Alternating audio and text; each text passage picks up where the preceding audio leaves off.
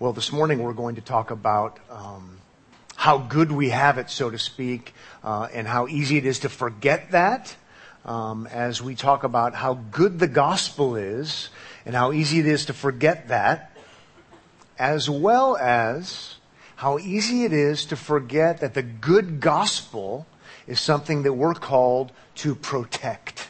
We forget that. We just assume the gospel. We assume it's always going to be there. It's always going to be safe. And yet we're called as Christians, not just pastors, but we're called as Christians to stand up for the faith, for the gospel, to fight for the gospel sometimes, to contend for it.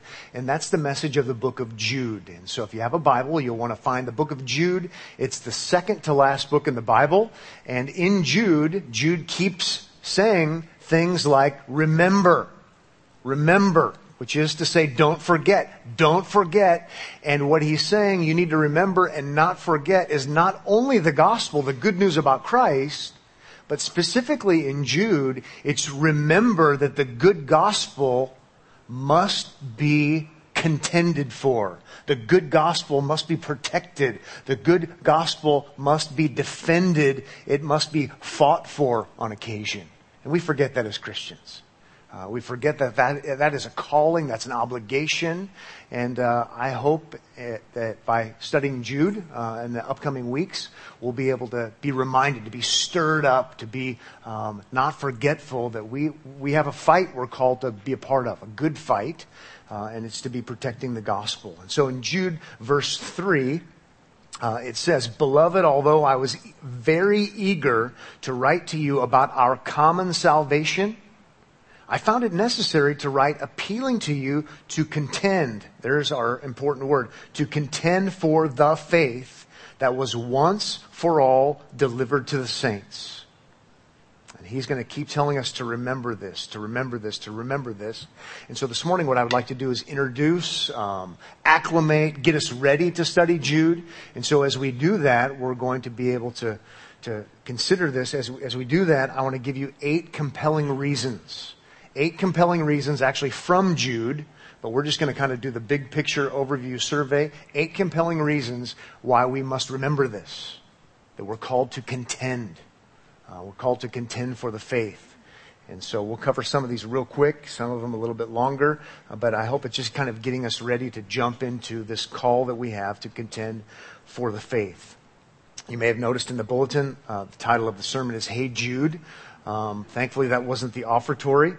I believe Paul McCartney wrote that song as a comfort to John Lennon's son when his parents were going through a divorce. So it has absolutely nothing to do with the letter of Jude.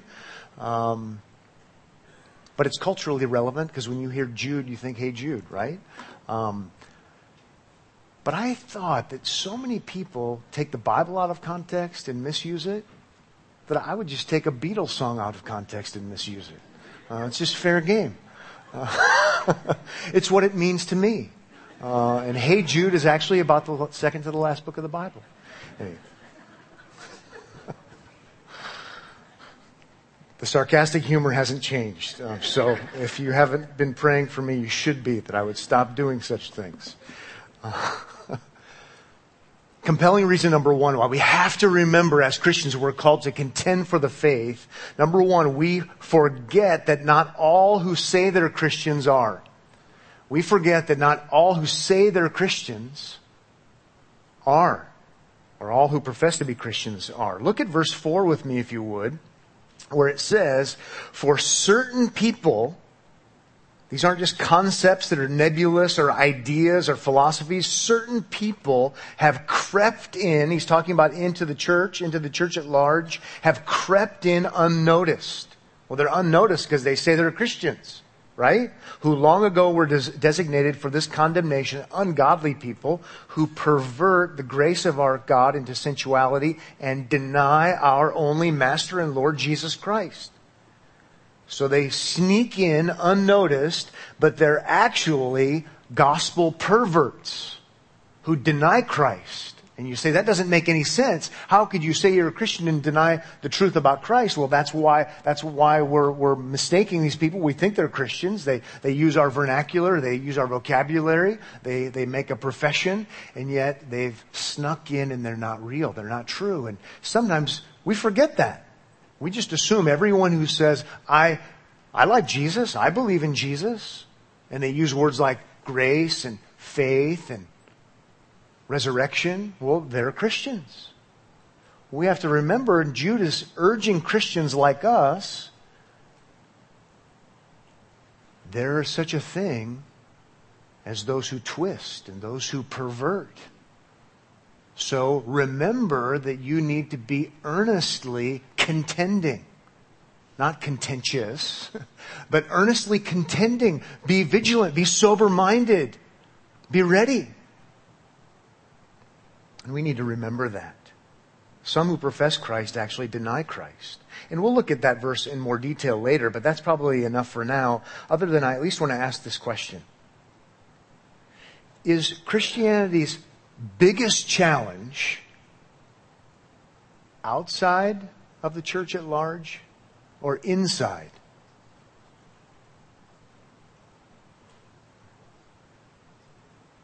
I hope that gets you thinking. We have challenges outside. But if you read through the New Testament, it seems like the emphasis, actually our biggest challenge is within the church at large. You'll be hard-pressed in the New Testament to find these kinds of challenges and exhortations and calls to fight the culture, contend with the culture. We expect the culture to act like unregenerate, self-serving people, because they are. It doesn't mean there isn't a place to stand up for the truth and do what's right. I'm not trying to make a total either-or kind of thing, but the emphasis in the Bible, and we get it wrong as Christians a lot of times, we put all our focus on, everyone who says they're a Christian, they're in, and let's gather together and let's fight. Our contending, our battle is really out there. It's no wonder we lose track. Here Jude is talking about those who sneak in, but they're actually perverting the gospel. They're twisting it. They're false teachers. So we need to at least be aware that that's the case. And a lot of times we're not aware of that. Let's move on to number 2, a second reason to take Jude's message to heart. Number 2, we forget that such reminders are loving. We forget that the call to contend, to do battle, to stand firm, to be brave is actually a loving thing. It doesn't sound very loving. I just use the word pervert. And that maybe is offensive to our sensibilities. Not something we should say in church. That's mean. That's not loving. Well, Jude used the word. He said pervert, and he used it a little bit differently, but the same idea. He's being loving. God through Jude. In fact, I can prove it to you. Notice what it says in the opening verses 1 and 2. Jude, a servant of Jesus Christ. So he's not rogue. He's not just the mean fighting guy. Of Jesus Christ and brother of James, to those who are called, beloved in God the Father, and kept for Jesus Christ. Can't wait to talk about that next week. Verse 2, may mercy, peace, and love be multiplied to you. Told you it was loving. I'm going to tell you, you need to fight, and this is God's message for you, and this is super important, and maybe we're going to say, well, then that's not loving, and I just want you to know that this is actually a vehicle for God's love to come to you. Not to mention mercy and peace.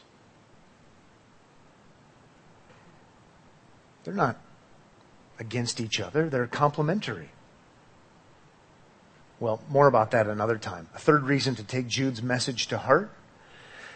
We forget that to be for the gospel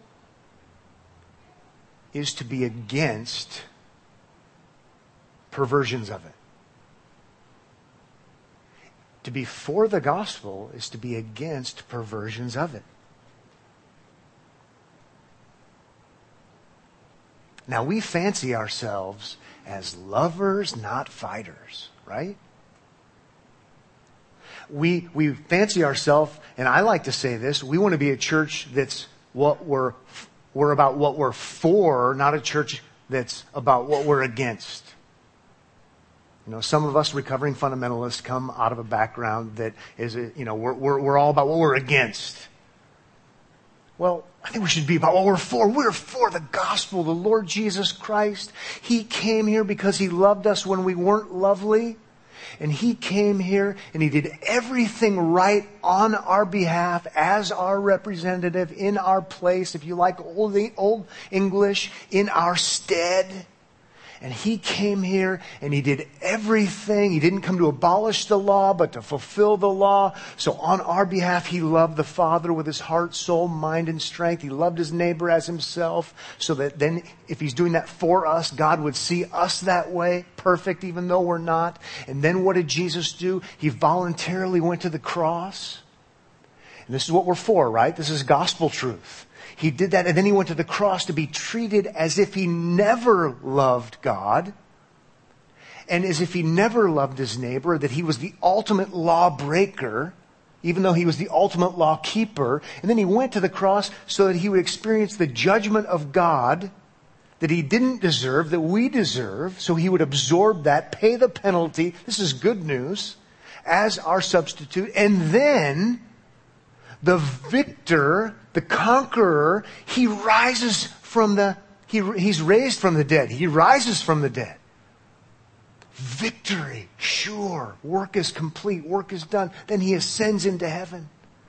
That's gospel news, good news. That means hope for you and for me, everyone who would ever trust in Jesus. This is awesome. This is what we're for. Right? Man, I haven't got to preach that for like 3 months, except maybe to my own heart. It's the best. But that does mean by necessity we're against anything and anyone who would say otherwise. Right? If you say, well, I like Jesus, He's a good teacher. And if you follow His good teachings, God will accept you. I'm against you if you say that. Because that's not the gospel. It's right. If you follow the good teachings of Jesus perfectly, God will accept you. But no one does. So if you're selling that as the gospel, making people think that they could actually do that, then I'm against you. I'm going to contend, because that's not the gospel. Right? Jesus is good. He just didn't rise from the dead. Jesus didn't really die. I'm against you. I want to be loving and kind and gracious in a certain sort of way and tell you what's true, but I'm dead set against you. I don't care if you say you're a Christian or not. In fact, especially if you say you're a Christian, I'm against you. That's what Jude is calling us toward. To earnestly contend for the faith. We are necessarily against something that is in conflict with the gospel. Doesn't mean we're physically violent, just for clarity's sake. Interesting, Jude, later on in Jude, we'll get there. This is a big enough deal for him to name call. Unreasoning animals, he calls them. Hidden reefs, twice dead. They're shameful, grumblers, malcontents, loud mouths, he calls them. You got to do whatever it takes to make it clear they're not with us. And Jude does that. Harsh, merciful, peaceful, and loving, I think is what Jude would say, because that's what he said.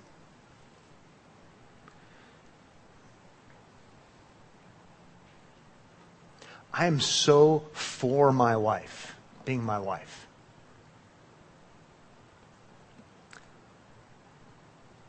I'm so for Molly being my wife that if anyone would want to take her away from me so that she wouldn't be my wife, I would fight them. And that would be admirable. If anyone would want to try to kidnap my kids and make them anything other than my kids, I would fight them. And that would be admirable. Well, my Savior, the Lord Jesus Christ, who is a perfect Savior, saving to the uttermost, who saves by grace alone, through faith alone, in Christ alone. I'll fight with anyone who says, no, he doesn't. No, he didn't. And that's admirable. It's not mean-spirited. It's not wrong. It's not evil. It's not harsh. I'm for Christ. So I'm against everything and everyone who would offer maybe something else, right? Let's move on to a fourth reason to take Jude's message to heart, and that would be we forget that the faith is firstly objective. We forget that the faith is firstly objective, and I just lost 50% of you because you're trying to remember, okay, objective, subjective. Is this a grammar class or logic or... Don't check out. We'll see it in the text, I promise. The faith is firstly objective. Oh, first of all, let's see the text. Verse 3 again. Beloved, although I was very eager to write to you about our common salvation, I found it necessary to write appealing to you to contend for, here we go, the faith that was once and for all delivered to the saints. The faith. Whether it's in the Greek New Testament or your English translation, it's not faith, it's the faith. So it's objective. Okay? He's not talking about faiths. He's talking about the faith. Okay? He's talking about something that's settled and done. By objective, something that's historic, something that's complete. How about something that's outside of you? In one sense, I'll clarify this, it has nothing to do with you. Okay? It happened whether you think it happened or not. It happened whether you know about it or not. It happened whether you hate it or love it. It's objective. 2 plus 2 is 4. That's just an objective reality, even if a small child hasn't learned it yet. Or if someone says, actually, it's not that way. It's general objectivity. It's a true reality. A certain act of history that really happened is objective. Okay? When we're talking about the faith, Jude is talking about something objective. Whether the false teachers say it's not true or not, it doesn't matter. Whether you believe it's true or not, it doesn't matter. Well, it does matter, but you know what I'm saying. Okay? It's objective. Jesus Christ, to quote the Bible, died for our sins. Okay? Jesus lived in the Middle East. Jesus grew up in the Middle East. Born in Bethlehem. Jesus was crucified at Calvary. Okay, outside of the city in Jerusalem. It's something that happened. Pontius Pilate was involved. Historical figure. These are objective realities. We have to remember that Christianity, the gospel, first and foremost, is an objective reality. And therefore, it can be contended for. We're talking about facts, not feelings. Okay? If it's all just subjective, it's how I feel about it, it's true to me, this is how it strikes me, then if we're going to contend about that, that's just some kind of prejudice. That's wrong. It's not what we're talking about. But typically we think of Christianity because of the way our culture talks and sometimes the way we talk. Faith is this kind of nebulous preference thing. No, Jude is talking about the faith. Theologians will put it this way: the objective body of Christian doctrine. Virgin conception, substitutionary death, resurrection, He's coming again, Trinity, that objective body of Christian truth. And Jude says that's what you fight about. That's what you fight about. So we have to remember that. And we have to remember when we talk to our friends and we talk to our neighbors, and they probably use faith a different way than we do. And the Bible uses faith in different ways. But here, it's the faith. And that's to be fought about. Okay? Now, but please notice, I said, firstly. I'm so thankful that Christianity is also subjective. It's for us. I should believe in Christ. I can have the joy of the Lord. I can know what it means to be reconciled to God. And this is an experience that I enter into. It's not just objective. It's personal. It's real. I like it that Jude does. He covers that also, not just one or the other. How about in verse 20 of Jude? He covers both ends of the spectrum. But it's firstly objective. How about verse 20? But you, beloved, building yourselves up in your most holy faith and praying in the Holy Spirit. It is ours. It does belong to us. Because we're Christians, we belong to that system, if you will. But also, this is personal to me. Because Christ died for my sins. Personal death. Personal work. Holy Spirit's applying it. That's very, very personal. So the feelings are important. And the feelings come. But firstly, Christianity isn't about the feelings. It's about what Christ did. And we have to remember that. In fact, maybe we would put it this way. What preserves the genuineness of the feeling side, of the experiential side, the joy, what preserves that subjective side of things, ultimately, is the objective side of things. And if you just checked out on me there,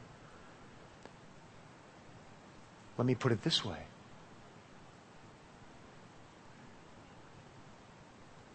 If the facts aren't the facts about what Jesus did, the feelings are just feelings.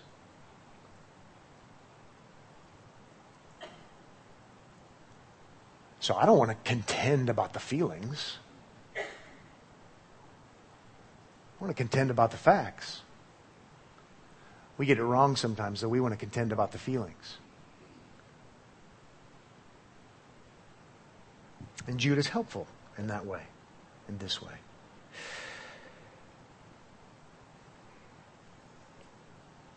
Let's move on. A fifth reason to take Jude's message to heart. We forget that the faith is not open-ended. We forget that the faith is not open-ended. This is related to what we just talked about. The end of verse 3 says, that was once for all delivered to the saints. Delivered past tense, not open-ended. Once for all, not open-ended. It's to make up a word, the closedness of Christianity. There's finality.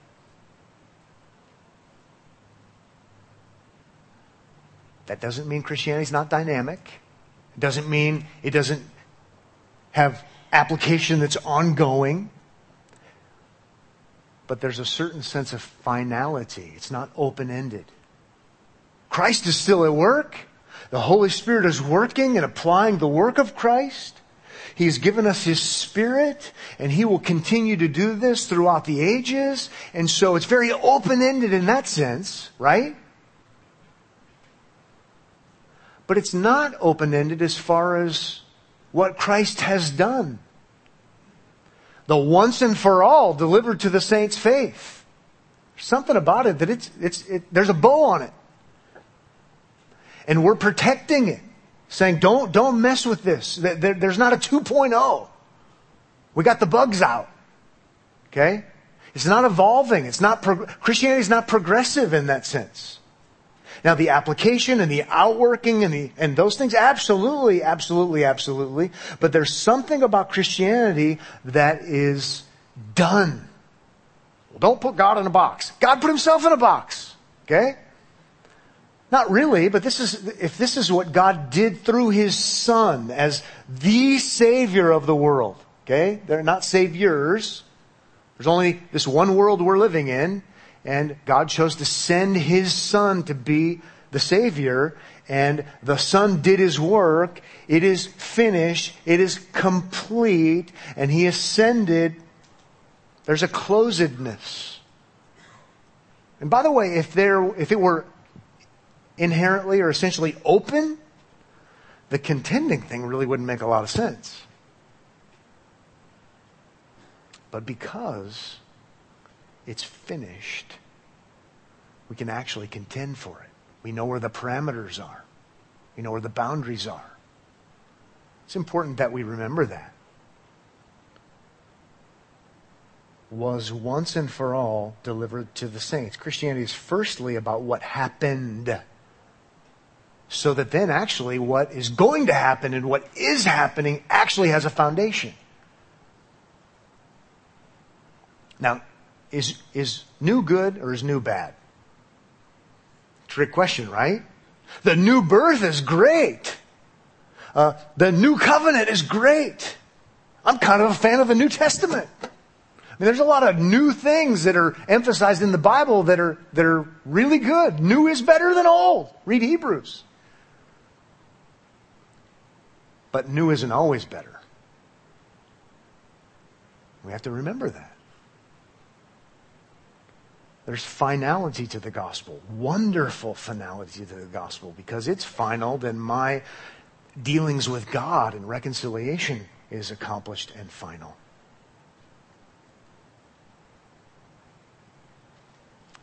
One more thing about that is we don't only have the raw data.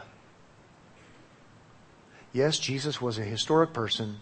Yes, He was the Son of God. Yes, He was the second person of the Trinity. Yes, He was crucified. Yes, He was raised. Yes, He ascended. Raw data. And now, boy, it's up to us to try to figure out what it means. It's up to us to interpret it. Jude actually doesn't have that in view.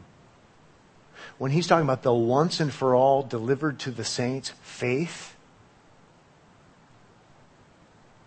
data, and interpretation.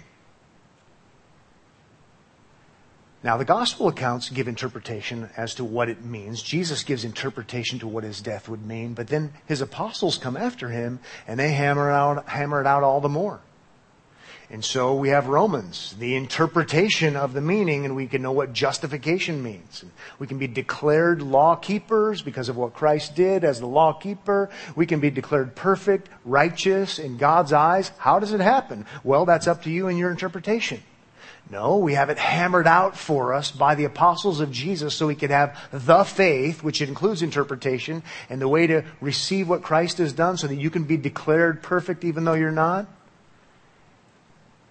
is by faith and by faith alone. It's not faith in works.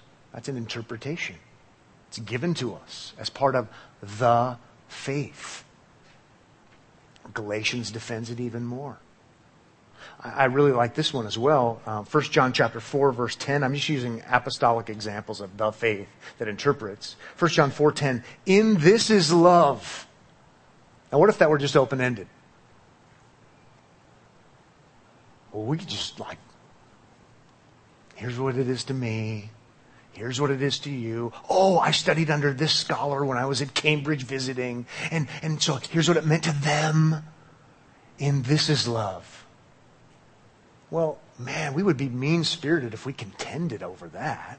Because who are you to contend with how I think and who I studied under and my feelings and my intuitions? 1 John chapter 4, verse 10, interpretation. In this is love. Not that we have loved God. See, I would have said that we did. I love God so much that He accepted me. Not that we loved God, but that He loved us. Oh, see, I would have done it the other way around. I loved God and then He loved me in response because I'm good. See, we have divine interpretation as part of the faith. Not that we love God, but that He loved us and sent His Son to be the example for us to follow. No. to be the propitiation, atonement. The context for that word is always anger. He was mad at us, and he had every right to be. And Jesus was sent by him because he loves us to be the atonement, to be the propitiation, to be the satisfaction for our sins, our rebellion. Wow. How can I know that? It's part of the faith. And if you give me a different version of the faith, those are fighting words. Okay? Not physically. We have the faith. Christianity isn't open-ended. It is an application. It is, as far as it'll go to every different kind of culture, every different kind of person, throughout the ages. But it's preserved. And we're called to be part of preserving it. Let's move on. Number 6. Again, doesn't mean it's not dynamic. We'll talk more about that. But number 6, we forget God told me, quote unquote, is not standard Christian fare. We forget God told me is not standard Christian fare. It's super popular. It's not super Christian. Okay? Jude, we'll get into this later. I need to go fast. Jude is going to get into self-authority. And he, on multiple occasions, is going to take aim and contend with those who have self-authority. Okay, I just encapsulated it with that trendy phrase, God told me. And Jude goes after people who base what they believe and teach on their own authority, as opposed to apostolic, once and for all, delivered to the saints authority. Okay? How about verse 8? Just as a sample of fakers. That was a popular word in my house growing up, is a faker. You're a faker. These guys are fakers. Verse 8, yet in like manner, these people also, relying on their dreams, self-revelation. God revealed this to me. God told me this. Defile the flesh, reject authority. See, that's what happens. They reject authority. How about verse 16? These grumblers, malcontents, following their own sinful desires. This is what I think. This is what I feel. This is what God told me. They are loudmouth boasters. Yeah, they're boasting about what they have that other people don't have. Verse 18, they said to you, in the last time there will be scoffers following their own ungodly passions. All of this is in contrast with the once and for all delivered to the saints faith. All of this is in contrast with God's authority in verse 25. I love it where he says, to the only God, our Savior, through Jesus Christ our Lord, be glory, majesty, dominion, and authority. See, that's where the authority should come from, not from what you're saying you have that other people don't have, before all time and now and forever. Amen. It's the once and for all delivered to the saints faith. We're not looking for the new thing. We're looking for the once and for all thing and how it applies. Well, enough of that for now. Number 7, seventh reason to take Jude's message to heart. We're doing 8 of these. We forget how wonderful and terrible Jesus is. I'm ranting and raving and perspiring a little bit as a pastor, saying we have to remember to contend. We have to remember the gospel. We have to remember that it's not peacetime. We need to contend. And this is serious and this is an important matter. One reason is, and Jude is going to remind us, it's because we forget how terrible Jesus is and how wonderful Jesus is. We'll read the text in just a second, but to set it up, if we remembered how wonderful he is, he saves perfectly. His work is done, satisfies the judgment of God. He provides hope, reconciliation, justification, sanctification, glorification, and any other kind of ation you might need. He does all of these things. And we forget that. If we remembered how great and awesome he is, then any kind of undermining would be things we would say, those are fighting words, you fakers. But we forget that. We also forget how terrible he is. And Jude, on occasion, is going to remind us, he's a wonderful Savior, but he's a terrible judge. Let's go ahead and just get a sample of that in verses 5 to 7. Boy, if we remembered this, we would warn false teachers. We would not want to be false teachers. Verse 5, now I want to remind you. I told you earlier, he gives us these reminders. Although you once fully knew it. This is so intriguing. Jesus, who saved a people out of the land of Egypt. Okay, no 2.0 version. He saved. He can do it. It's so interesting that it says Jesus did that, by the way, in the Old Testament. Might mess with your theology a little bit. Praise Jesus. Who saved them out of Egypt? Jesus saved them out of Egypt. Wow, we should remember that. When we need saving, and we do, who are we trusting in? The God who delivered the people there. We forget how great He is. Jesus is the one who did that. But then keep going. He's terrible. Afterward, destroyed those who did not believe. Jesus is the one who destroyed those who didn't believe. And the angels, verse 6, who did not stay within their own position of authority. See, authority is such a big deal. But left their proper dwelling. He, is that talking about Jesus? Has kept in eternal chains under gloomy darkness until the judgment of the great day? Just as Sodom and Gomorrah and the surrounding cities, which likewise indulged in sexual immorality and pursued unnatural desire, serve as an example by undergoing a punishment of eternal fire. We forget how great Jesus is, and we forget how terrible Jesus is. Number 8, finally, we forget what truly unites and divides. We forget what truly unites and divides. It's a great way to end right here. How about verse 3 again? Beloved, although I was very eager to write to you about our common salvation. Now, that's what unites us. Our common salvation is what unites us. That's how we can be united in peacetime. It's how we can be united in conflict. We don't have to fight with each other. What unites us is our common salvation. Just as a little bit of an aside, what unites us is not our demographic. What unites us is not our common hobbies, our common, you fill in the blank. Where we live. I mean, what unites us is our common salvation. We're all different. Some of us are weirder than others, right?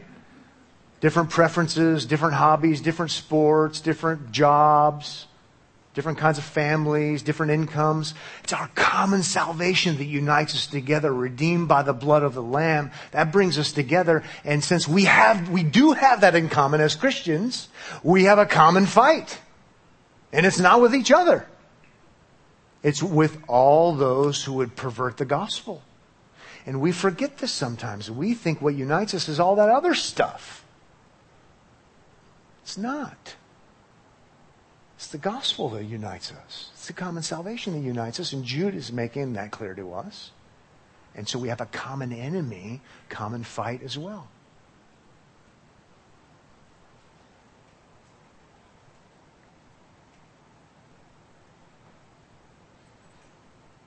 Since we were just there, it's interesting, all that self-authority stuff, like back in verse 19. You know, that kind of thing unites in a certain sense. Because if I have self-authority and God told me this and I know this and I had this special information come from God, and so I'll have a certain following, a faddish following, and I can sell lots of books. And so there's a certain uniting that happens. All the people who like Jesus calling follow me because I claim new revelation because the Bible wasn't good enough.